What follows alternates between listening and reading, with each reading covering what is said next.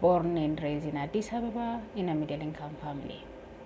The entire family equally discuss ideas. Being woman and man was not an issue, since we all have an equal say. The mentality of equality grows with me, and even when I joined university, it was not difficult to compete with men.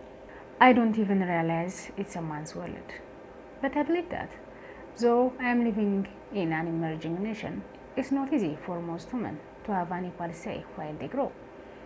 On behalf of them, I can say it's difficult to work in a man's world.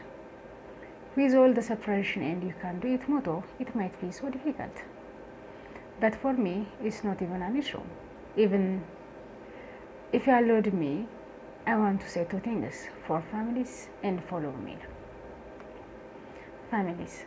When you raise girls, please give an equal attention as of boys. This helps them to exercise and live their dream with passion and confidence in their entire life. Fellow women, please stop believing it's a man's world. Don't tell to yourself the inequality issue. Believe in yourself, and you can do it as usual. Know your values and defend it all the time. We can't build the nation and move forward with only one hand.